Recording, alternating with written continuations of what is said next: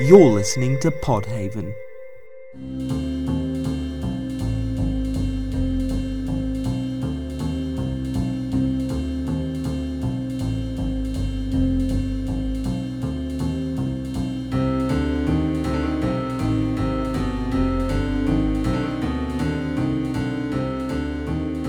Okay. Today, George and Conrad, I've decided to go back to our roots, because in the Our roots of fruits. Yeah. In our very first episode of The Real Heroes, I looked at a BuzzFeed list of interesting fruit facts. And today I'm on a BuzzFeed list for 20 awesome fruits you've never even heard of. Oh, okay. All right. I'll be the judge of that. Yeah, this is what I'm going for. Is if you've heard of the fruit, you get a point. If you haven't, you don't get a point. It's like a video game, but with fruit and in real life on a podcast. Number one, Grenadier. No, I've never heard of Grenadier. What is a Grenadier, Elodie? It's similar to a passion fruit, and it has seeds covered in gelatinous, yummy pulp. Yummy pulp. Yeah, it Who looks doesn't like love pulp? It looks like frog spawn actually, which is cool. Somewhat terrifying.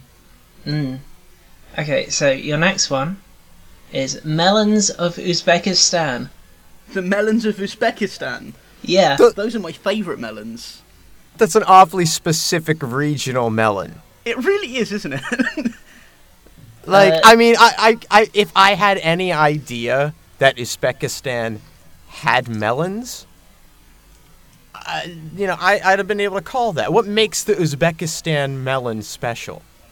It says, although they vary in flavour, one thing is for certain, and that is that this firm, fleshy melon is one of the best varieties in the world. Okay.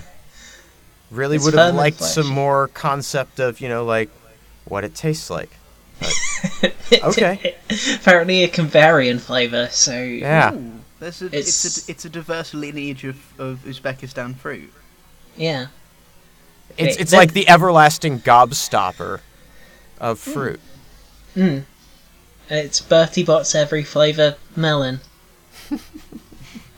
Your third one is mangosteen. Mangosteen. That Yeah. sounds like the name of a crazy scientist. Yeah. That I sounds mean, like a. That sounds like a character from a Double Fine game. It's like a tropically festive mad scientist. Yeah. I think Jacoby. Edward Jacoby Yes. from Twin Peaks. That's Would be Jacoby's, Dr. That's Mangosteen. Jacoby's online handle. I'd actually heard of this one because the Pokemon Bounce Suite is based on it. Oh. Yeah. Wow. It's according to this, it's white. The white pulpy part of the fruit is what you eat. It's slightly tangy, slightly sweet, and super cool looking. Okay, so we managed to get that much description of what this mangosteen tastes like, but I can't get an idea of what the melon of Uzbekistan.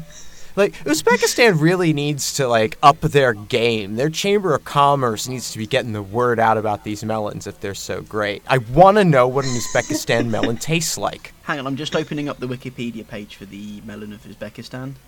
Okay. Oh, apparently there's no Wikipedia page for it. What? But there is an information and facts page on specialtyproduce.com. Oh, that's my favourite website to go to. The Uzbek Russian melon, which is another name for the melon of Uzbekistan, is a creamy yellow to green with faint horizontal stripes and a rough beige netting. Its flesh has a creamy ivory hue with an oval seed cavity. When ripe, its flesh is exceptionally sweet, succulent, and juicy, with a floral aroma and undertones of honey and spice. Thank you! Was that so difficult, list I know, right? writer? That sounds really good, though. I kind of want to try a melon of Uzbekistan. Yeah, I'm into this. It sounds like they're describing a whiskey. or a gin with the floral undertones. Mm-hmm. It's the gin of the melon world. Since I doubt we're going to get through all 20, I'm just going to Get pick my through favourites them. from the rest. Okay, we're doing them then. Okay. Sweet sop. Nope. What? Sweet sop. Sweet sop. Yeah. Okay. It's apparently also sometimes known as a custard apple, and it tastes of custard. That's fucking amazing. Yeah, sign me up. I need that shit in my life.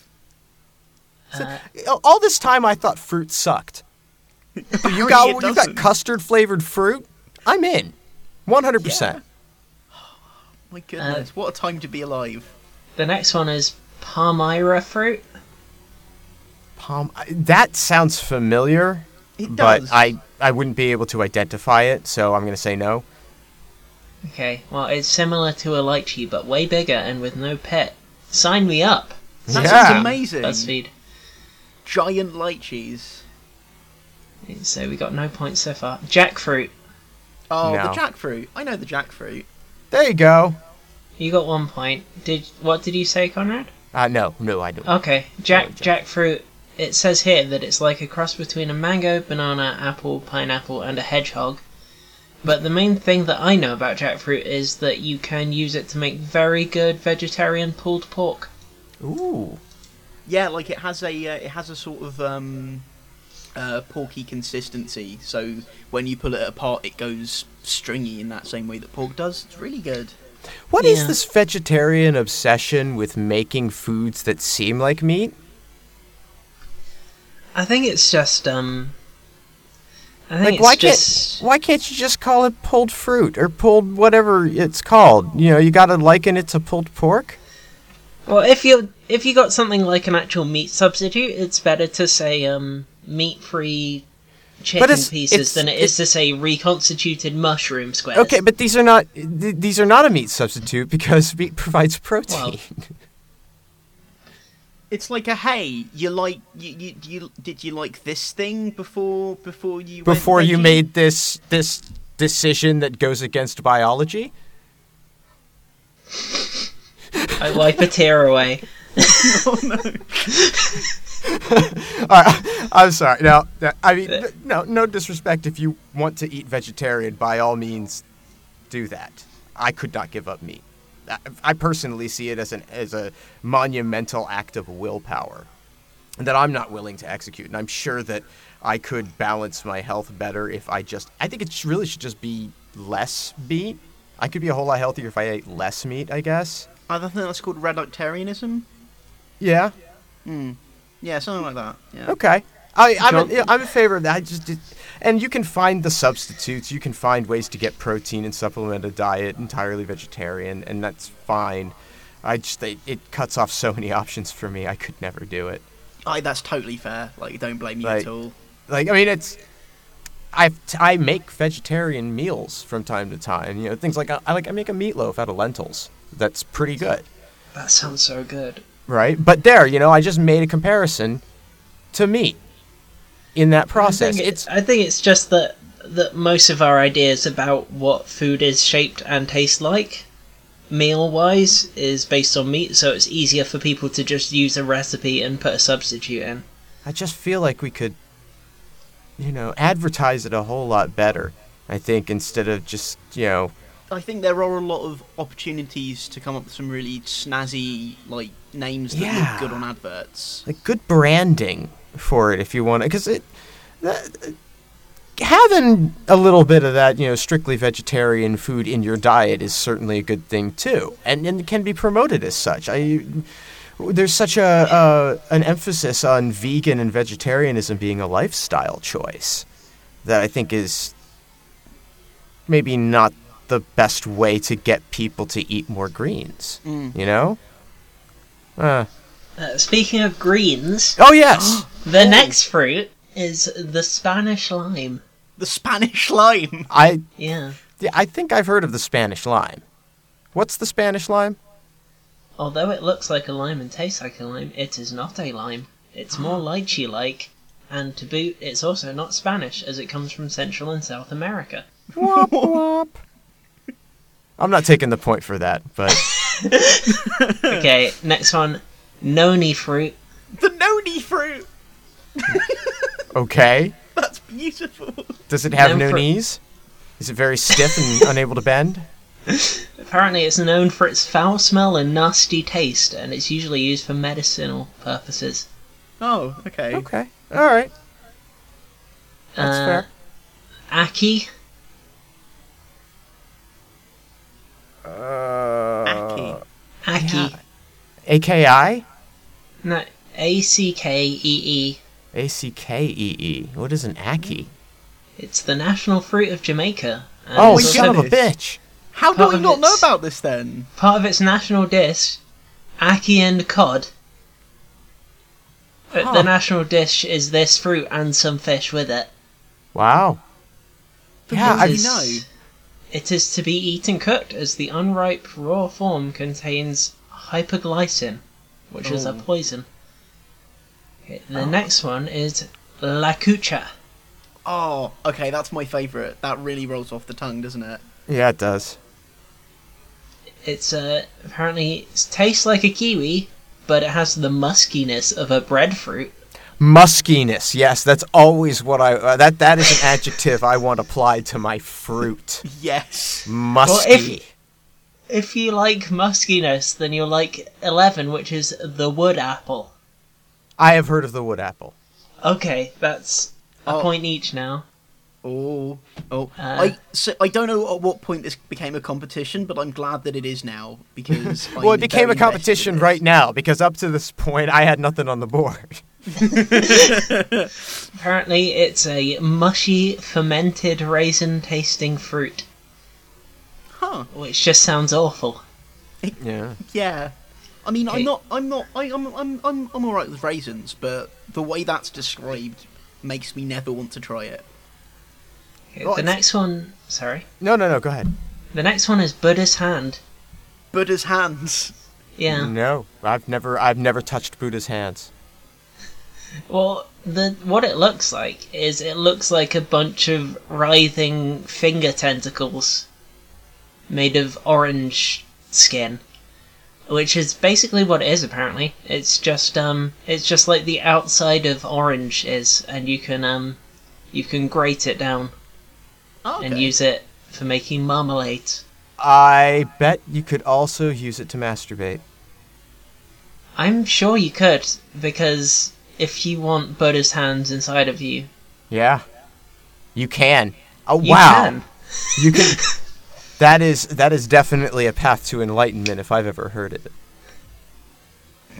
Actually, looking at it, shoving that thing up there. I mean, it looks like a feather duster, but like deep fried. It looks like a deep fried feather Yes, that is duster. exactly what it looks like. Oh my goodness. Yeah, I just looked this up. It really does, doesn't it? Yeah. Yeah. The Like next a one, McFeather duster. the next one is the hala fruit. Oh yeah, I know the challah fruit. Okay, Oh shit. Conrad's taking the lead then. Oh no.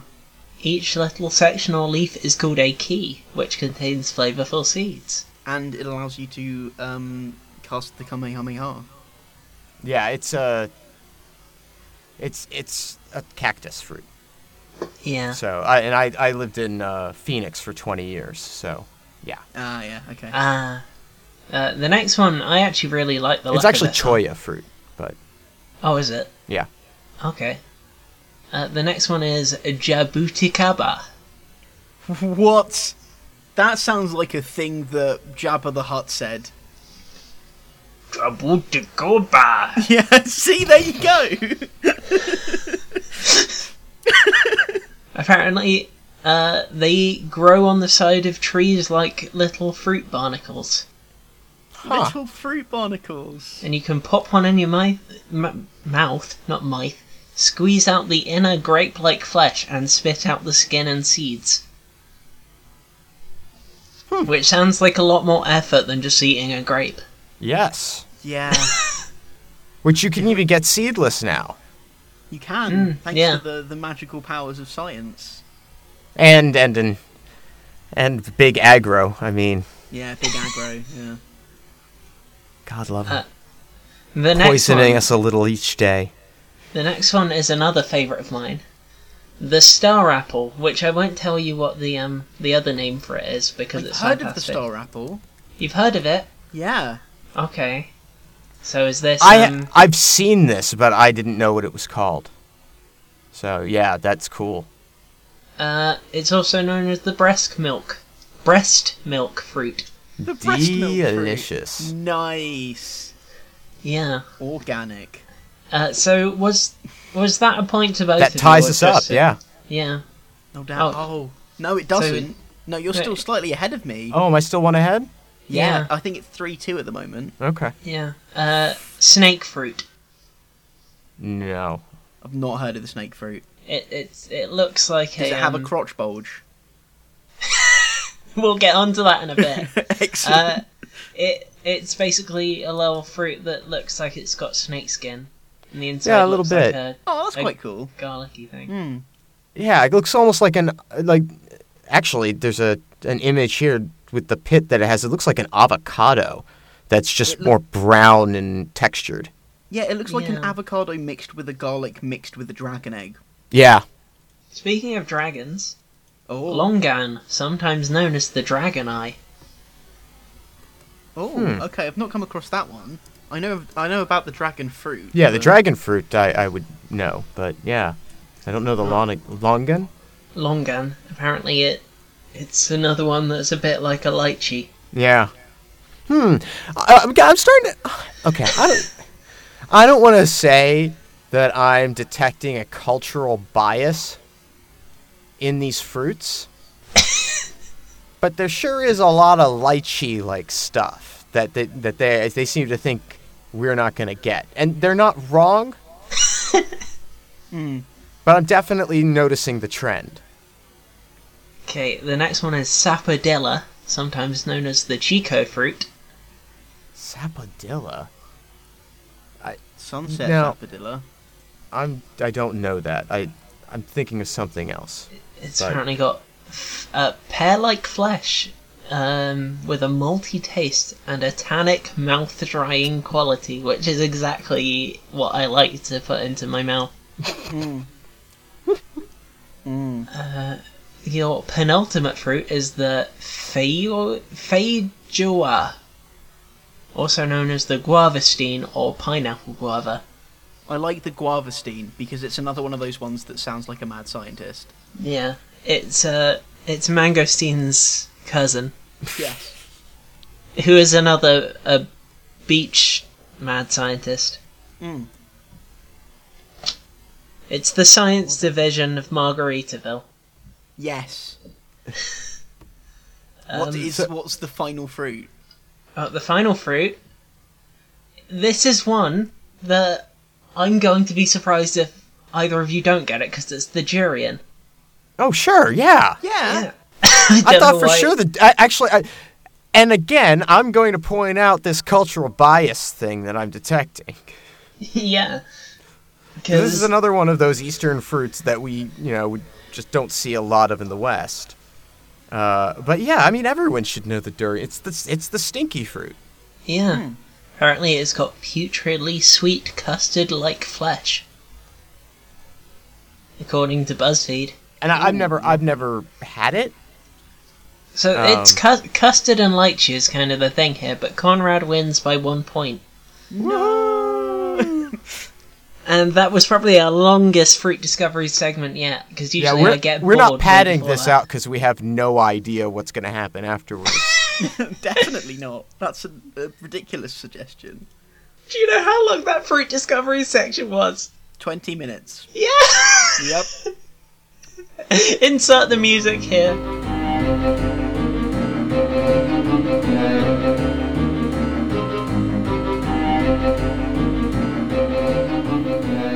Welcome to the Real Heroes podcast with me, George Johnson, And me, Elodie Cunningham. where we shine a light on the forgotten heroes of gaming. Today, we're going to be discussing the Metal Gear franchise with the absolutely lovely Conrad Zimmerman.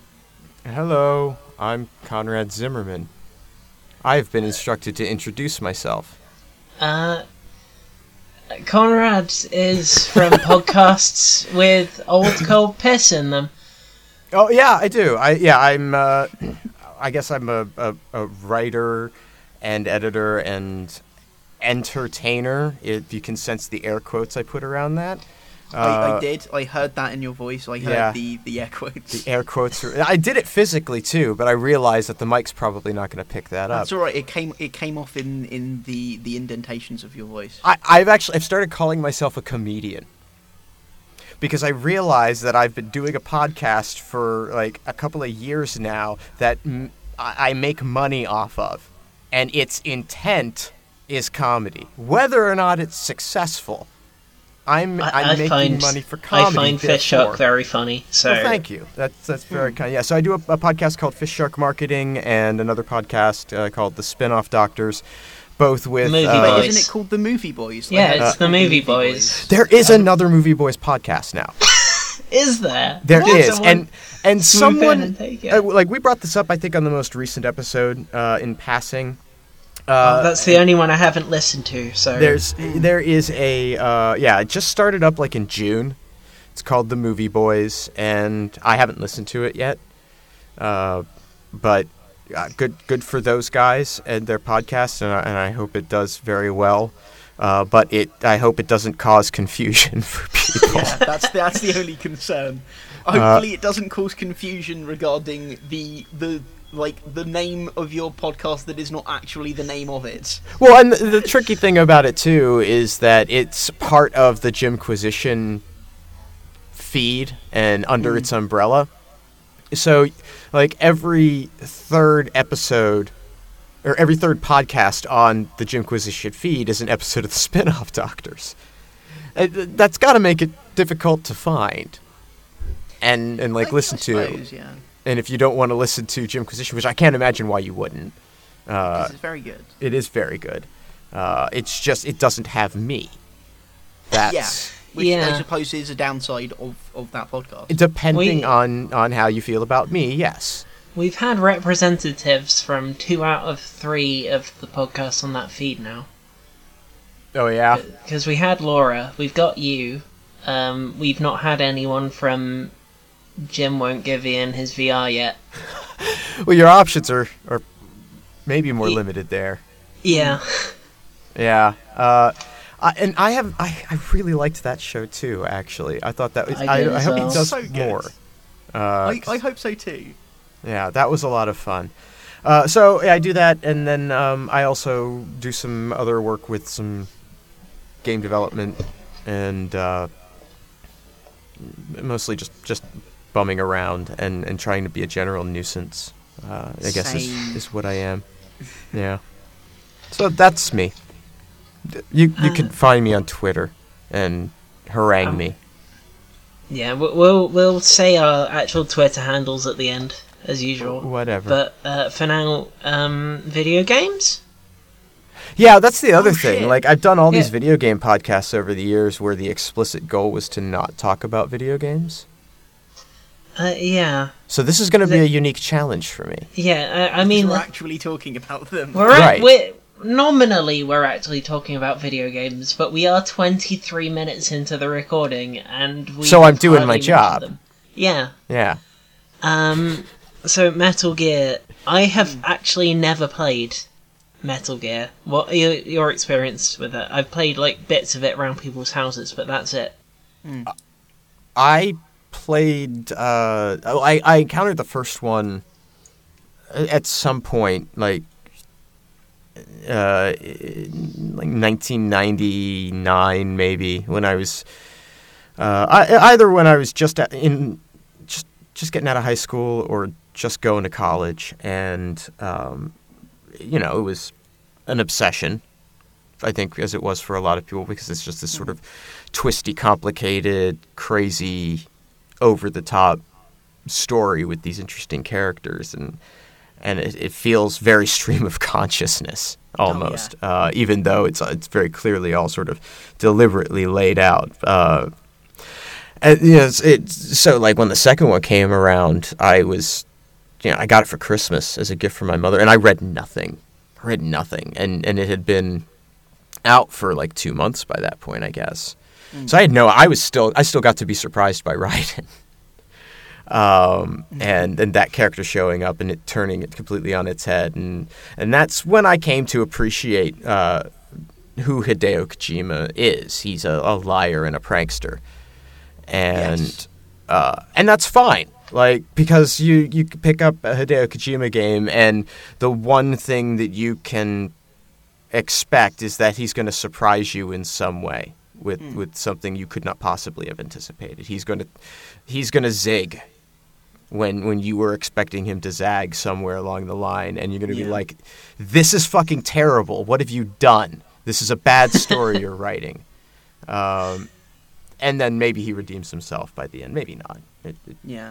Like, he like you said, he's definitely a liar and a prankster. A liar and a prankster, and a huge nerd for really shit action movies from the 1980s. Oh my god, yes. Like this. Well, I mean, the whole Escape from New York.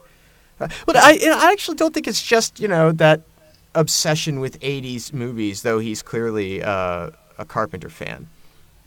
But it's obsession with movies generally. Yes. I get the sense, much like David Cage, that the fantasy was always to work in movies. And the only difference is that his implementation is far better than David Cage's. It's very different, certainly.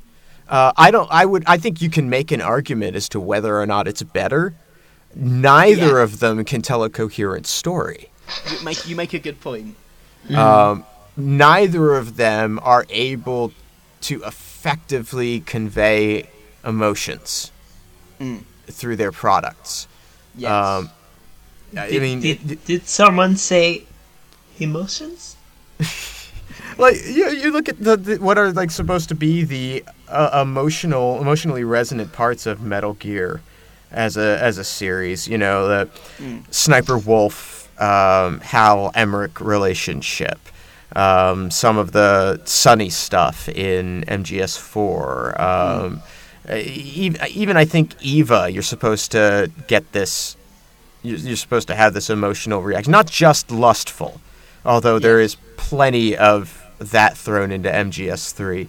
Oh, definitely. But I think you're supposed to have a real sort of a sense of it. None of it is. Yeah, that's probably the best one, but that's generally my opinion, is that Metal Gear Solid 3 is the best one. Do you know, I feel like... Sorry. That's right. I feel like, for me personally, the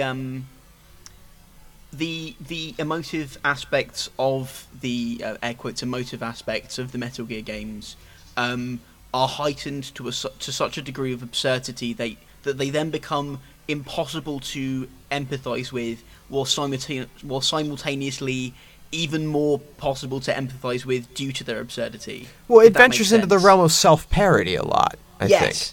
Yeah. Oh, absolutely. I feel like, as well, the Metal Gear series as a whole, it definitely feels like Kojima took a lot of inspiration from some of David Lynch's work. I can see some of that.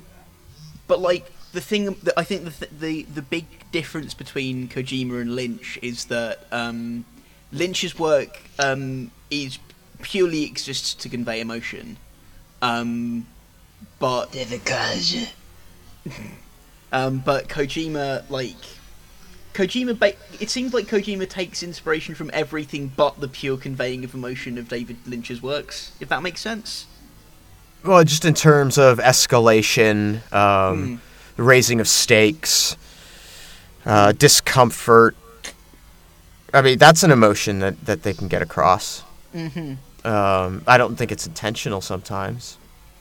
Definitely not. See Eva sexualizing herself again. Also, breathing through one's skin as well. Yeah. But I think it is a testament to the broad general level of absurdity in that series that he can say, "Oh, she breathes through her skin," and you have to stop for a moment and think, Well, I guess. yeah, I mean, is that the weirdest fucking thing he's done here? That he is that we have somehow managed to rationalize? I'm not convinced.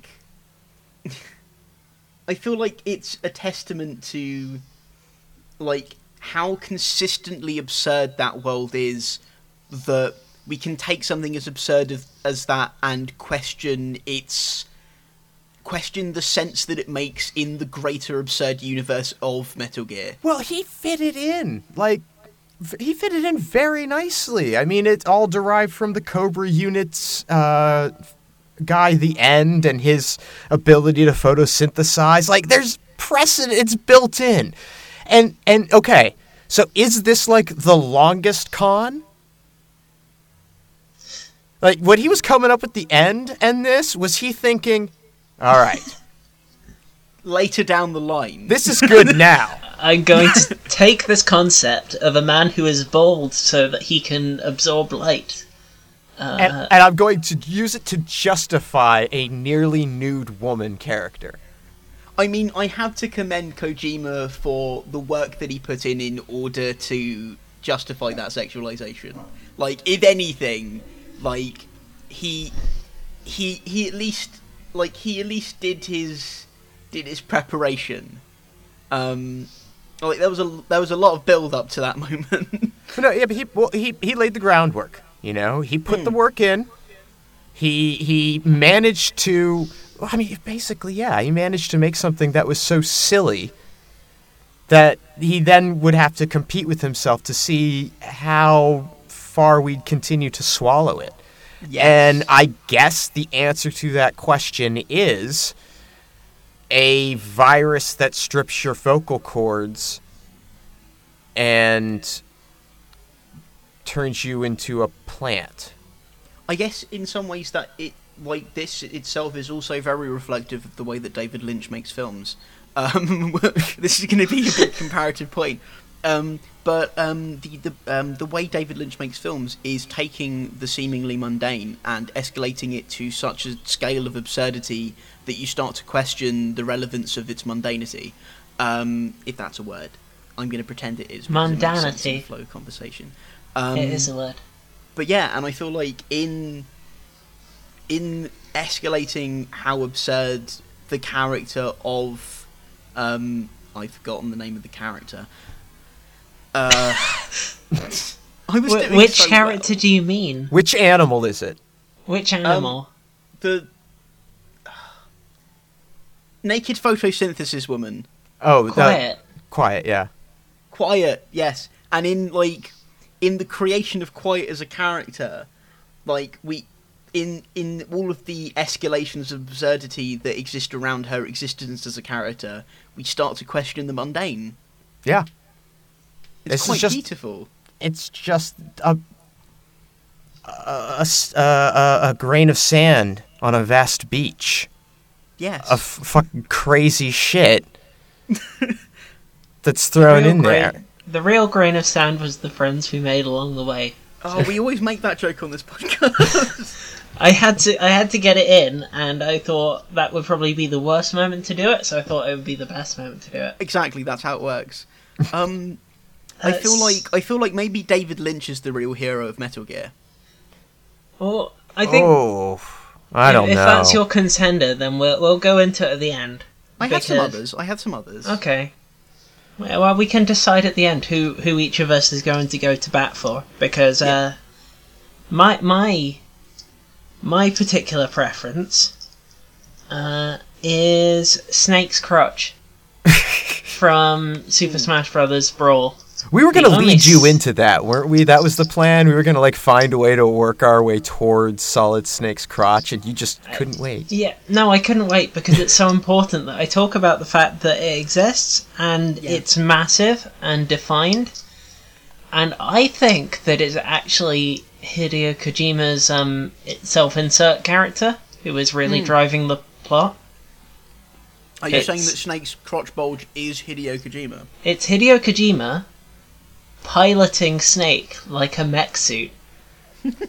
I can imagine Hideo Kojima writing this character of Snake, and the character of Snake would have named his penis Hideo? This half Japanese, half American man, that works. That fits. It does. I could see it. So yeah, I think you may be right. And it would make sense considering how large the bulge is that it does actually, in fact, house a cockpit.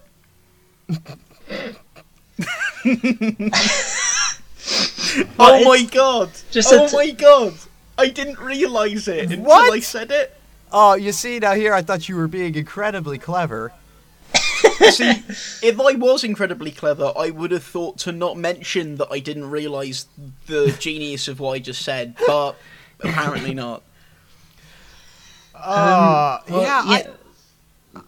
know. I think the real heroes of Metal Gear are Konami.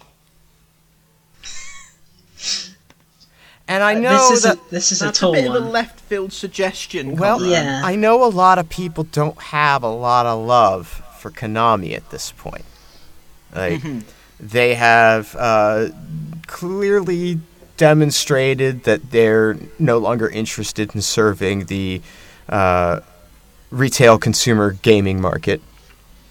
They are much more interested in the gambling end of their business. And were I an investor in Konami, I would be like, fuck yeah. Fuck yeah. Why are we spending millions and millions and millions of dollars to, and financial risk on these projects when we have this stuff that literally prints money? That's like, for me, I love video games. Don't get me wrong, and Konami, like a Does pair not love of video games. just like a pair of perfectly shaped, like the perfectly shaped balls that Solid Snake no doubt has. Konami cradles many licenses that I have a great affection for. They cradle many smooth criminals down under. Right.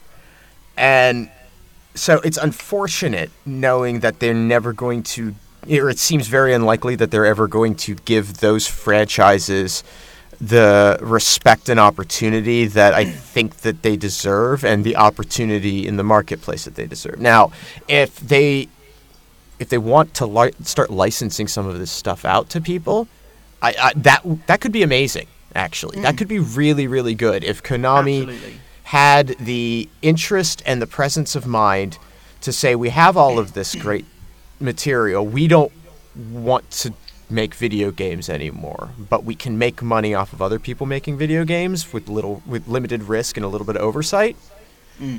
If they can allow that to happen, we could have a renaissance of a lot of the great Konami stuff. And so now I don't have any hope of that. Like, they are, from what I understand, from what I've read, and from people I've talked to who have had the opportunity to work with them over the years, they're not a great company to work with. Just based on what I understand, and I know that's probably shocking to people who hear that, because they seem like my such. My jaw is literally through the floor at that statement. Right? They seem like such great guys. But they certainly do not have a public relations problem at all. Definitely not.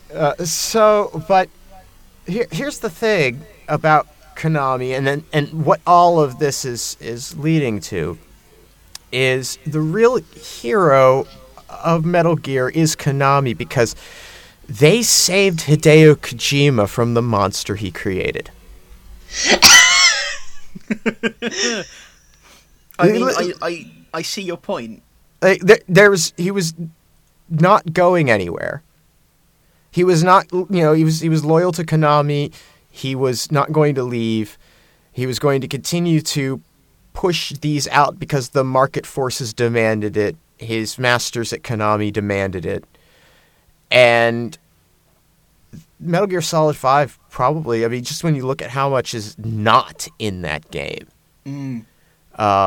Development on it could have gone on another 2-3 years, and he'd been miserable. And I really think that, as awful as from reports, the way that Kojima was treated by this company, to which he gave so much, like no dispute or argument there. It's incredibly unfortunate the way he was treated, but I ultimately think it's the best thing for him. Because what you're saying is that Konami is the real hero for being so shit that Hideo Kojima left and is now like a much happier person for it. And Metal Gear Solid can come to an end before it's utterly irrecoverable. There is one issue with this. You can only escalate so far, right? I mean, there's an upward limit, and you can see in various forms of entertainment over the years where nonstop escalation goes wrong. Dexter. For instance, the popular television show Once Upon a Time. That's the one that crosses over all the fairy tales and gets increasingly more convoluted. Yep. Yep. That's a great example. Dexter. I mean, it's got Robert Carlyle in it. That's all right. Dexter does it really badly. It always needs to. It builds itself to such a pitch that you then have to have an entire season of downtime in order to keep the story going, because it's impossible to keep going up any higher. The housing market in 2008, same deal. The housing market in 2008 is the real hero of Metal Gear, to be honest. I found one issue with this line of thinking, though. All I'm saying is Konami prevented a Metal Gear bubble. Well, no, because there is one issue, and it rhymes with Fettelbeer Plugive. Is this the new one that's coming out? Metal Gear Survive. That's fine. It doesn't matter. It doesn't. No one's gonna care about it. If it doesn't have Hideo Kojima's name attached to it, no one's going to be interested. Yeah, it is doomed to failure. I think a similar but not as extreme comparison can be made to the Big Boss pachinko machine. Yep. In that pachinko is going to do well regardless of what the branding of that pachinko is, but it's not going to have the same backing behind it. I mean, hell, we ran into it with Revengeance. And which is a crying shame, because Revengeance was a very good game. It was. Well, that's the thing. It was a damn good game, and there are, I'm sure, a lot of fans who are like, "Fuck this," and admittedly, it is goofy in its own different way, right? It has that platinum silly attached to it. It's got that platinum, like, over the top action anime sort of silly to it. Right. So it's different tonally. But, yeah, it's a really solid game. But I have no doubt in my mind that there are people out there who were just completely unwilling to give it a chance on the basis that Kojima wasn't involved. And this, I mean, doesn't even have a blessing from the guy. So... What I think is the case here is that the actual... the player character from Metal Gear is always Hideo Kojima, and what happens is he jettisons from his cockpit whenever a new main character's involved, climbs up into their urethra and takes over. So every time there's a new character, it's Hideo Kojima piloting a different person. I'm forever going to have the image of Hideo Kojima climbing up a urethra burned into my psyche. New character, same crotch. The real hero of Metal Gear is Urethra. That actually sounds like it could be the name of a Metal Gear character. It really does, doesn't it? Yeah. Urethra Marmoset is my Metal Gear. That's your Metal Gear name? That's my Metal Gear name.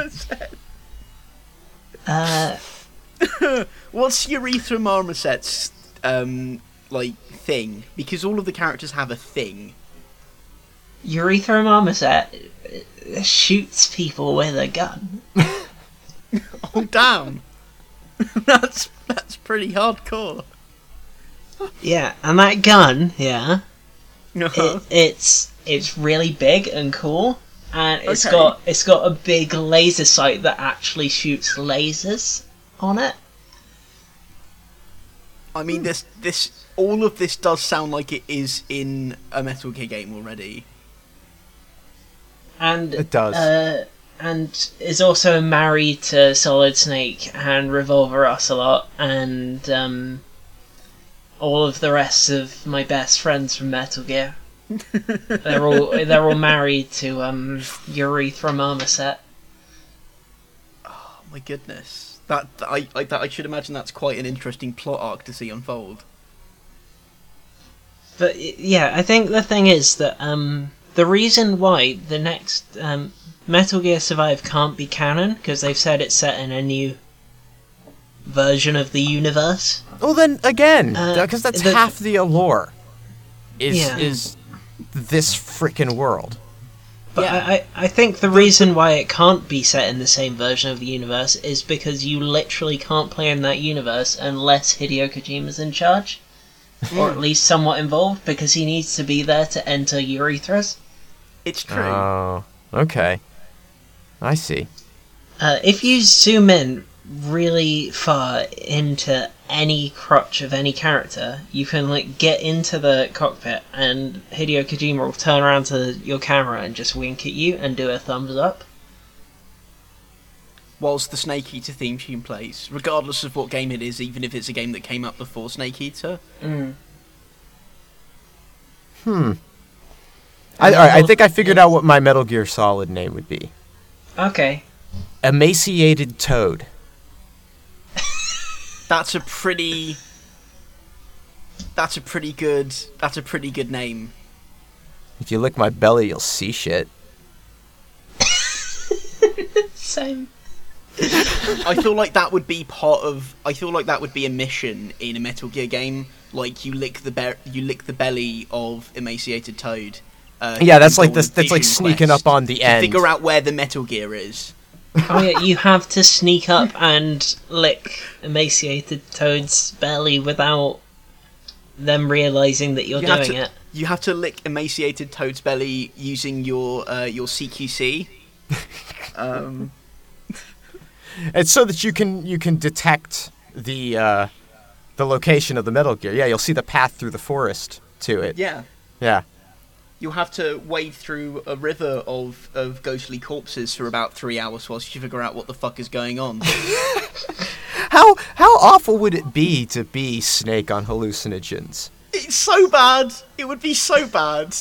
It's like just Metal Gears everywhere. Like everywhere, cuz they already are. And now he's just going to be imagining them places. Yeah, Snake Psyche is like, when you're in Skyrim and you console command in 50 bears in the same place at once? But they're all Metal Gears, and that is Snake Psyche.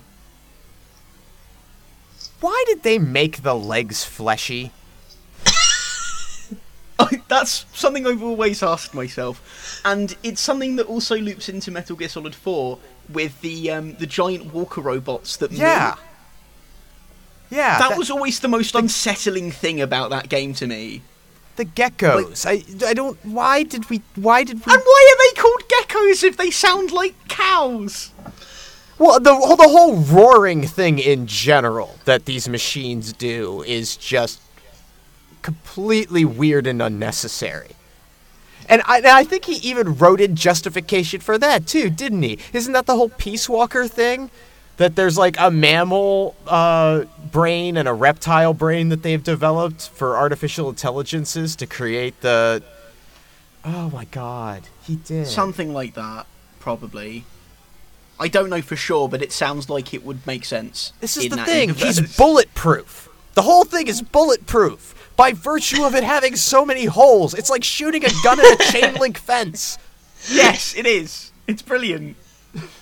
You can't take it apart because it's already taken itself apart to the degree where it's completely infallible. It makes so little sense that it makes complete sense. It is the Ouroboros of plot design. I think Fat Man is the most important video game character in the Metal Gear Solid franchise. Who's that? The guy on the roller skates with the beverages? Yes. The guy on the roller skates with the beverages and the really high collar. He's the one that he was the one I always forgot when playing Metal Gear Solid 2. And that's why he's the most important character. Because he may have been forgotten by many of the fans of that video game. But I feel like he was also quite a monumental beacon of body acceptance. Because Fat Man, by virtue of his name, is a fat man. He decided to call himself Fat Man because he was proud of his fatness and encourages people to grow fat in order to appreciate life more. He's quoted as saying, "Laugh and grow fat." I think his name is a reference to the atomic bomb. It is a reference to the atomic bomb used to destroy Nagasaki in World War II, but I feel like it's a double entendre, much like many of Rammstein's songs. And that, he really is, like, he's okay with his body. He is. He's very, very comfortable with who he is. Do you know who's not comfortable with their body? Spoilers, he was very uncomfortable with who he was. Oh?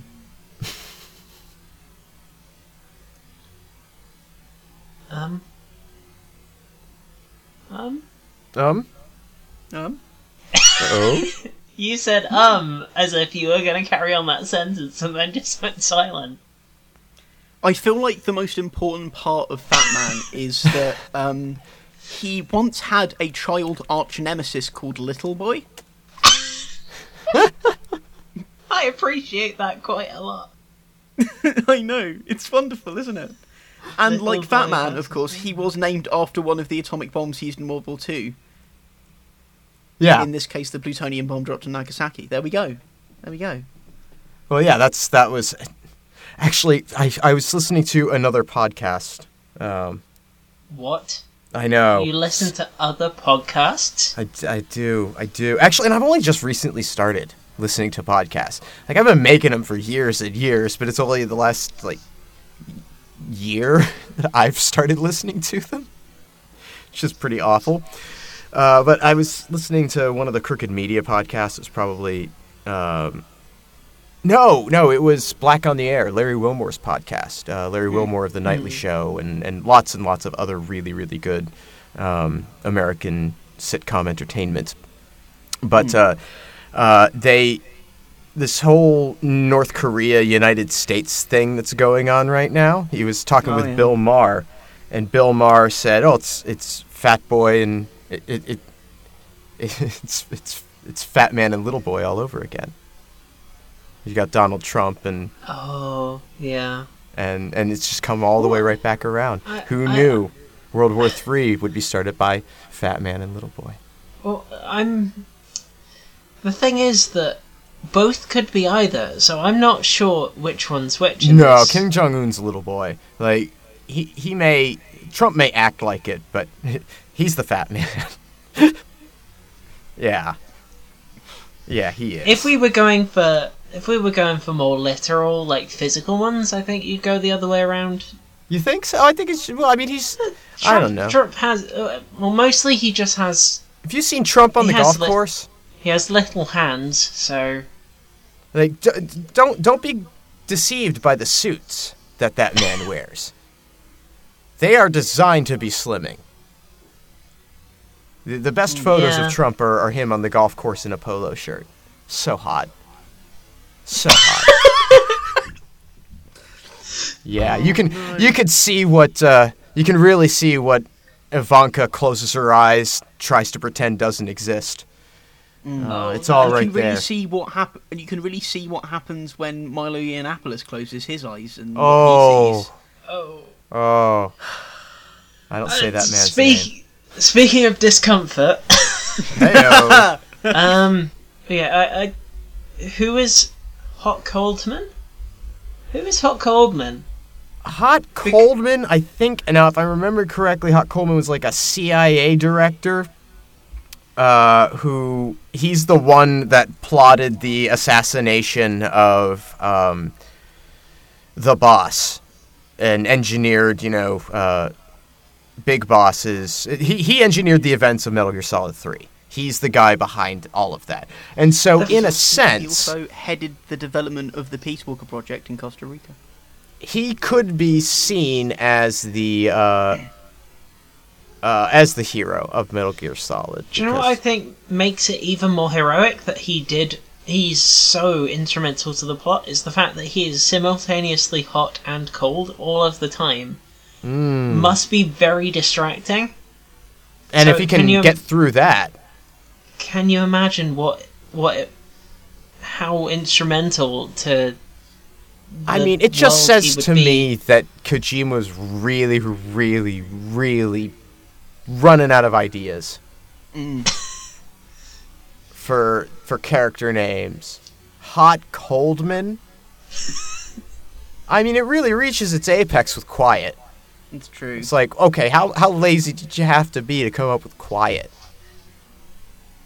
That's just sad. We've gone from word animal to just word that describes this person. Yes. If he'd continued, we would have had tall and I can't think of any more words that describe people. Do you want to know a fun fact about Hot Coldman? Okay, tell me a fun fact. He was voiced by H. Richard Green. H. Richard Green plays Jim Hobart in the Mad Men TV series. Oh. I watched some of that Mad Men. Yeah, it's kind of interesting. And then I watched a couple seasons of it, and then I went ahead and watched the last episode, like just the last 10 minutes of it, just to see him having the idea for the Coca-Cola ad. And then I moved on. Oh, spoilers for Mad Men. Spoilers for Mad Men. He comes up with the Coca-Cola ad. I'd like to buy the world of Coke. That's the Madman guy's idea. Okay. He's the real hero. He's the real hero of Metal Gear Metal Gear Solid. Don Draper. Yeah. Oh. Well, I mean, there is a link. The fact that they have a voice actor in both, you could argue that they do share a universe. Could I? Yeah, you could. That doesn't seem like a particularly strong argument to make, though. We had an episode that was just a conspiracy theory based entirely on me thinking that an actor in Star Wars Episode 1, The Phantom Menace's name was different than what it actually is. Huh. And we managed to spin that into a 30-minute conspiracy theory. It was quite fantastic. Basically, Pokemon shares the same universe with a lot of other franchises, including Star Wars and other things. I mean, it's certainly not unheard of. Stephen King got really fucking lazy in The Dark Tower, and eventually just decided, so you know what? It's not enough that all of my books have to do with this. We got to make all of literature have to do with this. My work is so important that I need to put it at the nexus of all culture. Yep. And it's like, dude, I don't make me change my mind about how I felt when you got hit by that van. Oh my god. Well, no, I mean, my first thought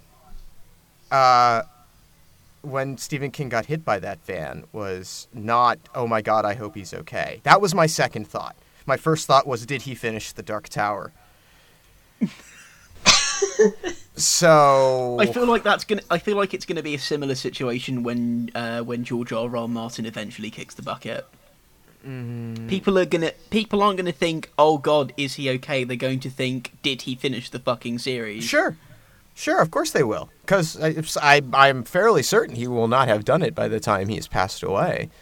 I don't know anything about Game of Thrones other than George R.R. Martin does it, and that people kill each other, and it's a very sort of political. It's not my scene. I love some of his other work. Like, he was the editor of a superhero series of books called Wild Cards. That's amazing. Oh, I've heard of it. So good. I've only ever read the Game of Thrones books, though, of the things that he's written. Yeah, I mean, this is really like a collaborative project. Like, he's the editor that sort of oversees it, because the way the books are organized, that the first two are just short story collections that are all set in this shared world. And then the third book resolves threads established by all of those short stories into one novel written by several people. You know, each contributing their own characters that they wrote about in the short stories, and weaving it all together. And it's really, like, just, if you like experimental fiction, Which I do. it carries off surprisingly well, this process, because that third book feels cohesive. Okay, cool. And they did a series of these 3-book sets. I think there were 3 or 4 of them in the first run. And then sometime around 2000, iBooks started republishing them, and were supposed to be adding an additional trilogy on. And I don't know if they ever got to that, but interesting stuff. It's mostly set in the 80s, and that's an interesting time to set sci-fi fiction. So yeah, I dig that. Cool. But Martin's going to be... I don't think Martin's going to finish. He is getting on a bit. But there are other. Robert Heinlein did the same thing. The venerated science fiction author who made, like, the biggest about face in sci-fi in terms of like what he was writing. He started out his career with this very sort of militaristic sci-fi, hard sci-fi stuff, and then it's the same guy that decades later writes Stranger in a Strange Land, which is the most hippie pinko commie shit ever. Great book, or at least interesting book. Yeah, that sounds like something right up my alley. Oh, it's fascinating. It's a if you've not read it, it's a Hugo Award winner. It was at one time the most sold science fiction novel ever printed. Oh damn! Okay, I definitely need to check Really that out. weird that I've not heard of it, considering how much science fiction. It is kind of shocking. I mean, it's even in it so permeated the popular culture, it made Billy Joel's "We Didn't Start the Fire." Huh. But I had no idea. yeah, it's in there. Stranger in Strangeland, just to give you the quick overview.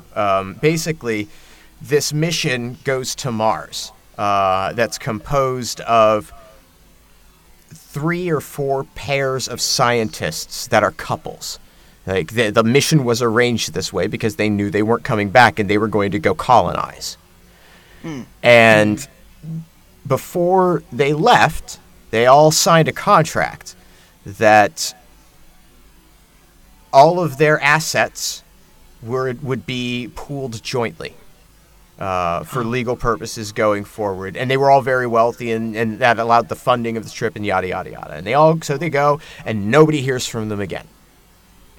16 years pass, and they mount another expedition to Mars, and they get there, and there's a kid. One 16-year-old boy. Oh, and Martians. Oh. Martians are real.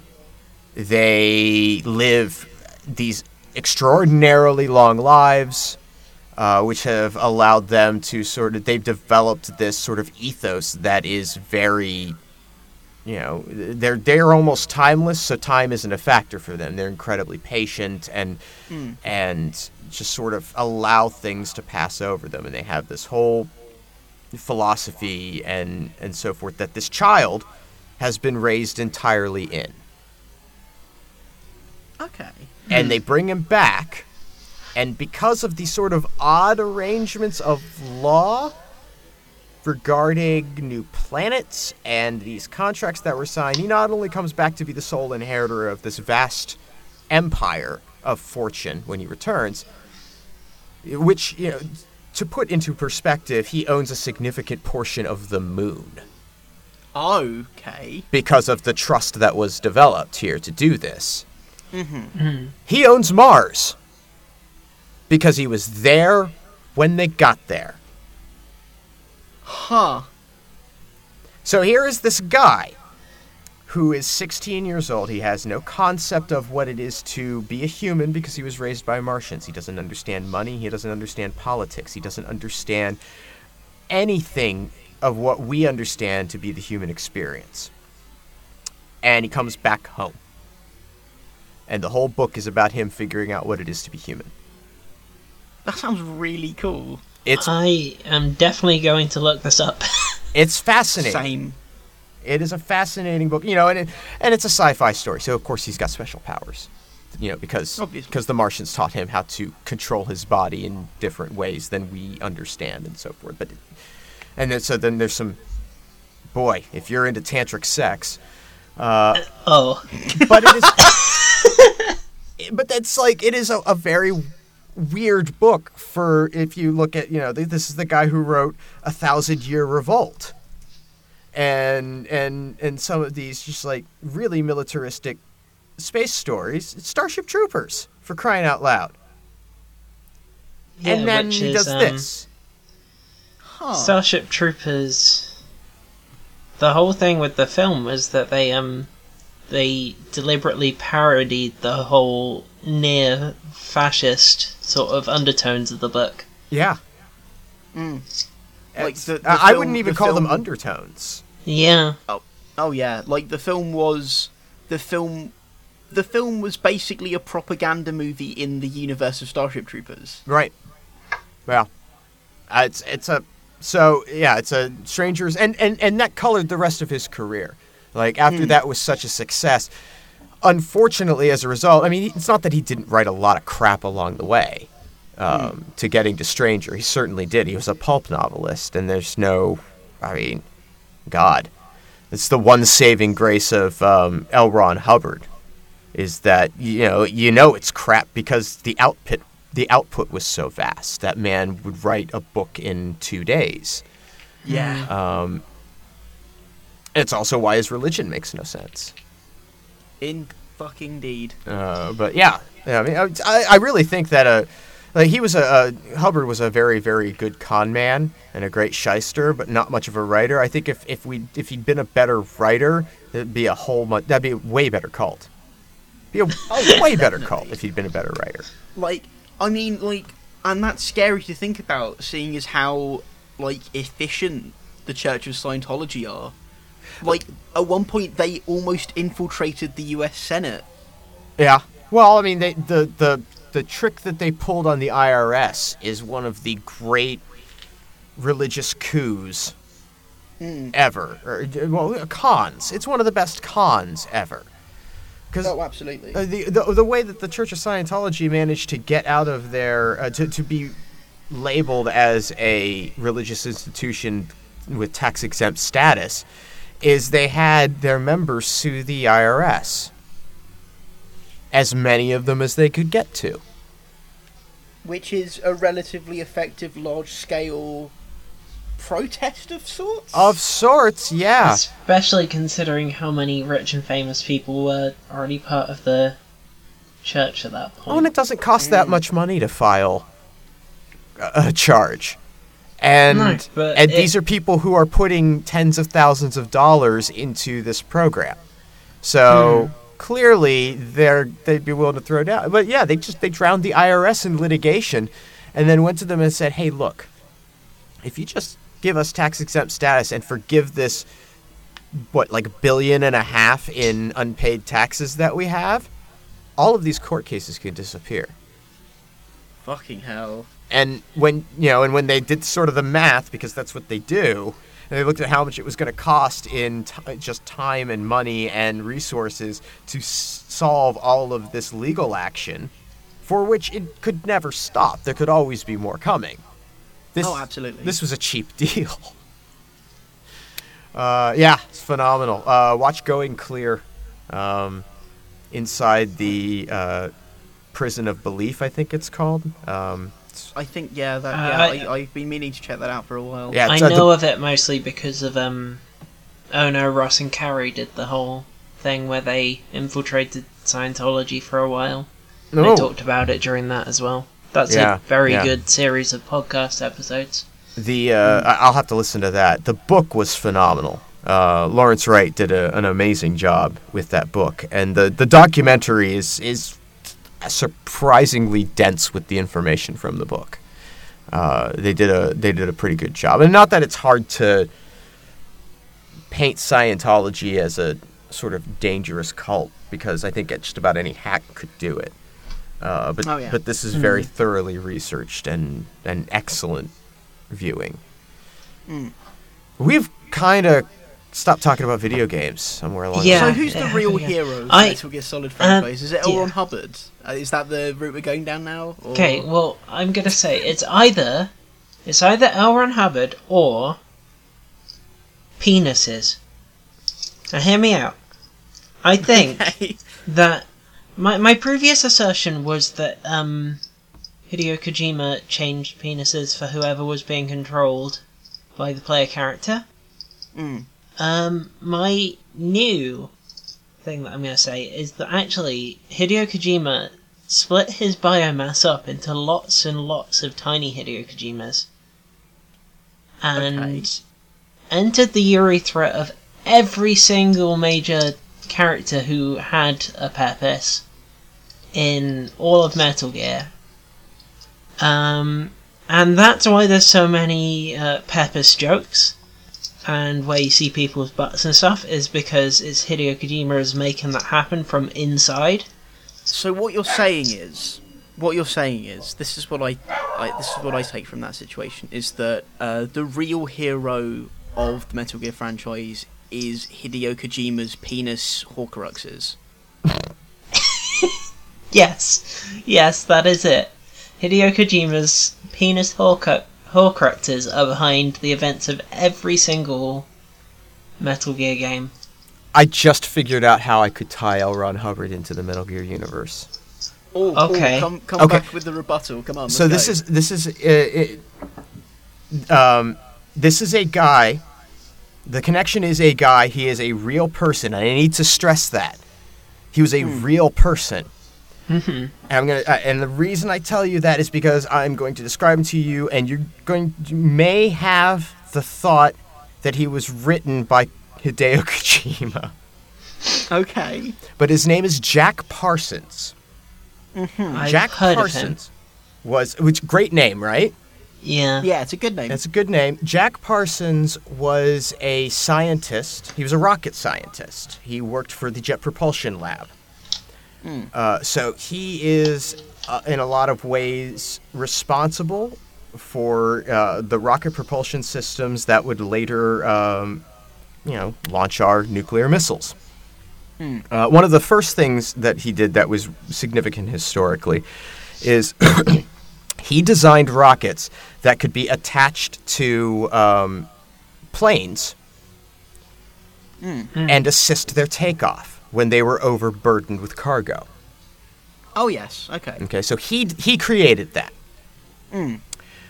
He was also, however, a member of Aleister Crowley's magical organization.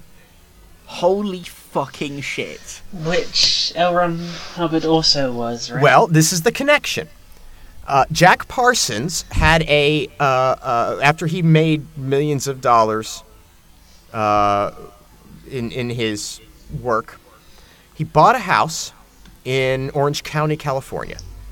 And it became a just place for various bohemians and magic workers and all of these people from this subculture to just come and hang out and live there or do their things or whatever it is that they pursued. And so like a weird, like a commune type deal. Rapture. Yeah, it's kind of like a commune. Okay. But it was like an artistic community thing that he'd set up. And Hubbard came to live there. After he had gotten out of the Navy and he'd written what would become Dianetics, but I don't think he'd published it yet by this point. Okay. So he got out of the Naval Hospital after his injury, and he went to Orange County and went and lived with Parsons in this house. And the two of them embarked on a sex magic ritual with a woman that came into the community after Hubbard stole Parsons' girlfriend. And then after Parsons does this very long, ridiculous sex magic thing with Hubbard sort of sitting there watching, basically, and taking notes. Like, that was his role in this. Okay. Hubbard ran off with Parsons' ex-girlfriend and his yacht. He stole the man's boat and took to the seas. Okay, well, this is fantastic, and I am wondering where it's going to tie back into Metal Well, if Gear. there is ever a character that would exist in the Metal Gear universe, I see. it's Jack Parsons. Like, you didn't have to write him. Hideo had to do nothing to Jack Parsons. Because he was already perfectly crystallized for that world. And in a sense, I suppose the absurd nature of Parsons potentially in one way or another eventually led into inspiring Metal Gear. That's what I think. That's where Okay, I'm I see ultimately what you going. mean. I think Jack Parsons is the real hero of Metal Gear Solid. So, now... Literally the real hero. So, I think... Oh, you got meta with that, didn't you? George, I think it's down to you. Is it going to be the army of urethra Horcruxes? Or is it Jack Parsons just for being the most Metal Gear real human being to have ever existed? It's what makes most sense plot-wise as a real hero, or what is an actual, tangible, real hero. And that's a very difficult choice to make. Do either of you have any closing statements? No, I have none.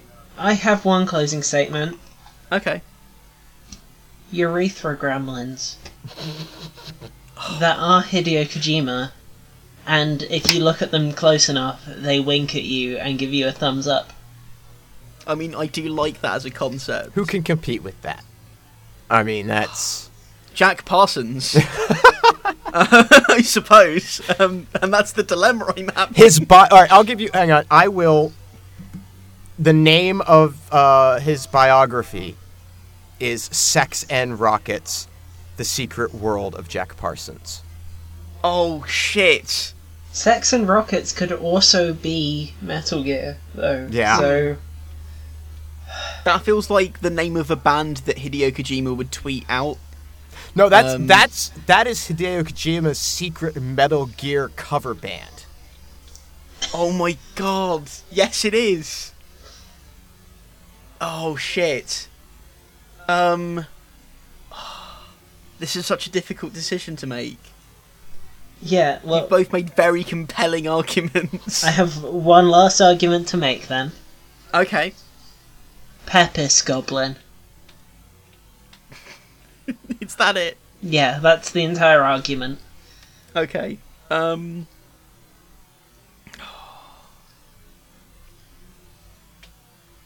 Now, the Hideo Kojima penis gremlin Horcruxes, right?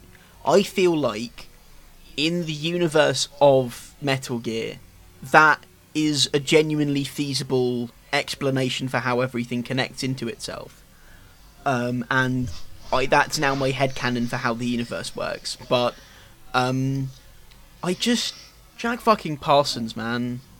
Like, It's think- ridiculous that such I a person think- exists. I know. it is. It's ridiculous and amazing, and I feel like it's undeniable that while yes, the Pepis goblins are a large aspect of the real of being the real heroes of the Metal Gear universe, that Metal Gear as a universe might not exist were it not for the fact that individuals like Jack Parsons exist in this world. And that is why I'm going to go with Jack Parsons. Oh, wow. Yay. I Woohoo. lost again. I'm sorry, Elodie, you're going to win one day. One day I'll win. Well, there we go. There you have it. Ladies, gentlemen, and variations thereupon. The real hero of Metal Gear is Jack Parsons, Sex and Rockets. Well, before we sign off, I'm just going to insert a promo for another Podhaven show here. Oh, hi, didn't see you there. Oh, hi, I didn't see you there, Hawk. Are you interested in terrible internet fan fiction? By God darn I am, sir. Do you like it when the hosts of a show do not write anything down in preparation for a promo? It's my favorite thing in the world next to fan fiction. Oh, hello, miss. I didn't see you there. Oh, hello. I was just listening in on your conversation about high-quality free fanfiction. Welcome both of you to my laundromat. I see you are both here to do laundry and also talk about fan fiction. Is that Naruto over there, having sex with Sonic the Hedgehog? Yes, while they wash their clothes. Sonic is washing his shoes, and Naruto is washing his headband in my laundromat that I own. And his shuriken. They've destroyed my freaking washing machine, but they're f***ing quite a bit. It's attracting a lot of customers, including you two. That makes me want to listen to the fan canon on Podhaven. Original promo, do not steal. Well, I'm gonna steal it anyways. I'm a criminal now too! Ha ha ha ha! And you listened to the promo then, so hi also again, and now we're going to say goodbye. Conrad, if you want to tell people where they can find Sure. your things. You can find me on my Twitter at Conrad Zimmerman. You can find Fish Shark Marketing, a very funny podcast. I'm told, and that's at Fist Shark, like fist like the verb, and shark like the predator that can't stop partying. Fistshark.com for that podcast. It's also available on Apple Podcasts and everywhere else, Stitcher, and it's not on SoundCloud. And I guess now that SoundCloud, I was holding out because I'd heard that SoundCloud, was facing doom and gloom, but they just got an investor, I heard. So they which is good for us considering everything we've ever done is on SoundCloud. Yeah, that would scare the hell out of me. My wife's podcast is hosted on SoundCloud too, and that it frightens me a little bit. But if you're on SoundCloud, you can check out the Spin-Off Doctors. I actually have a playlist of all the episodes that makes it easy if you want to get around having to listen to a bunch of Jimquisition stuff. But again, can't imagine why you would. And I have a website that I don't update very often, ConradZimmerman.com, that you could go look at. But as I say, there's not much there. And that's pretty much it for me. Okay, so George, do you want to say your things? Well, friends at home, if you go to jaffameister.com, that's jaffameister.com, you can see me violently mash communism into video games and talk about how it makes sense in both written and audiovisual formats. You can also find me at Twitter, at Jaffameister, where I share all my work and shout at fascists.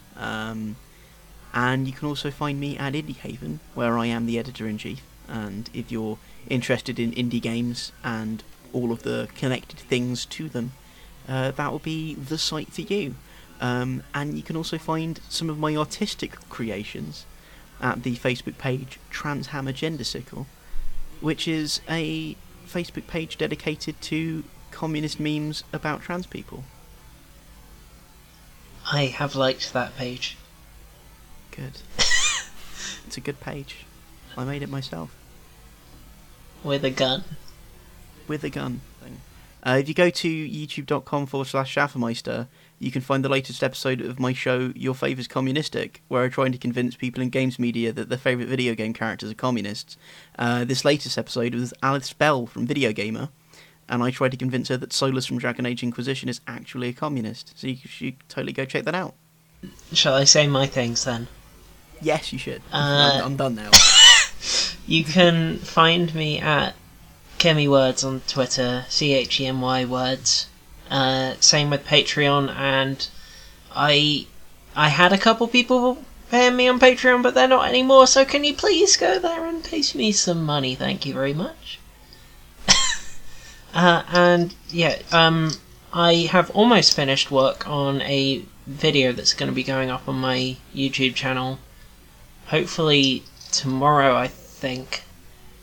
At the time of recording, not at the time of release, I don't know. It's Elodie Cunningham on YouTube, and I'll have a new thing out soon. And I also do Indie Haven work there, do the podcasts. That's me. Oh, I wrote the theme song. You can find it at chemicalwordsmith.bandcamp.com. That's everything. Okay. Well, in that case, there's always the thing that I have to end this podcast with. Something very important. A bit of advice to tide you over until the next time we release one. Do you know what that is? What is it? Have a wonderful time!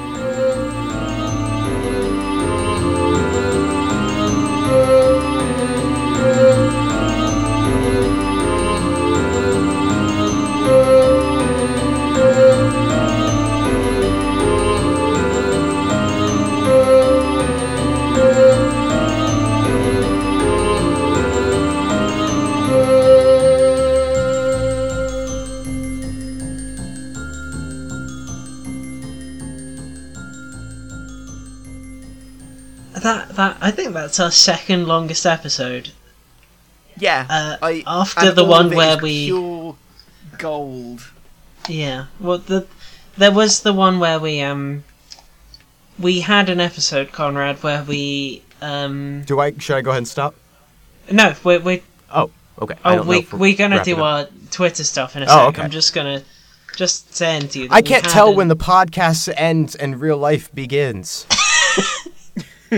We had an episode where we watched the entirety of The Phantom Menace and picked out our favourite background characters, and then we had a very sincere discussion about what we liked about that film.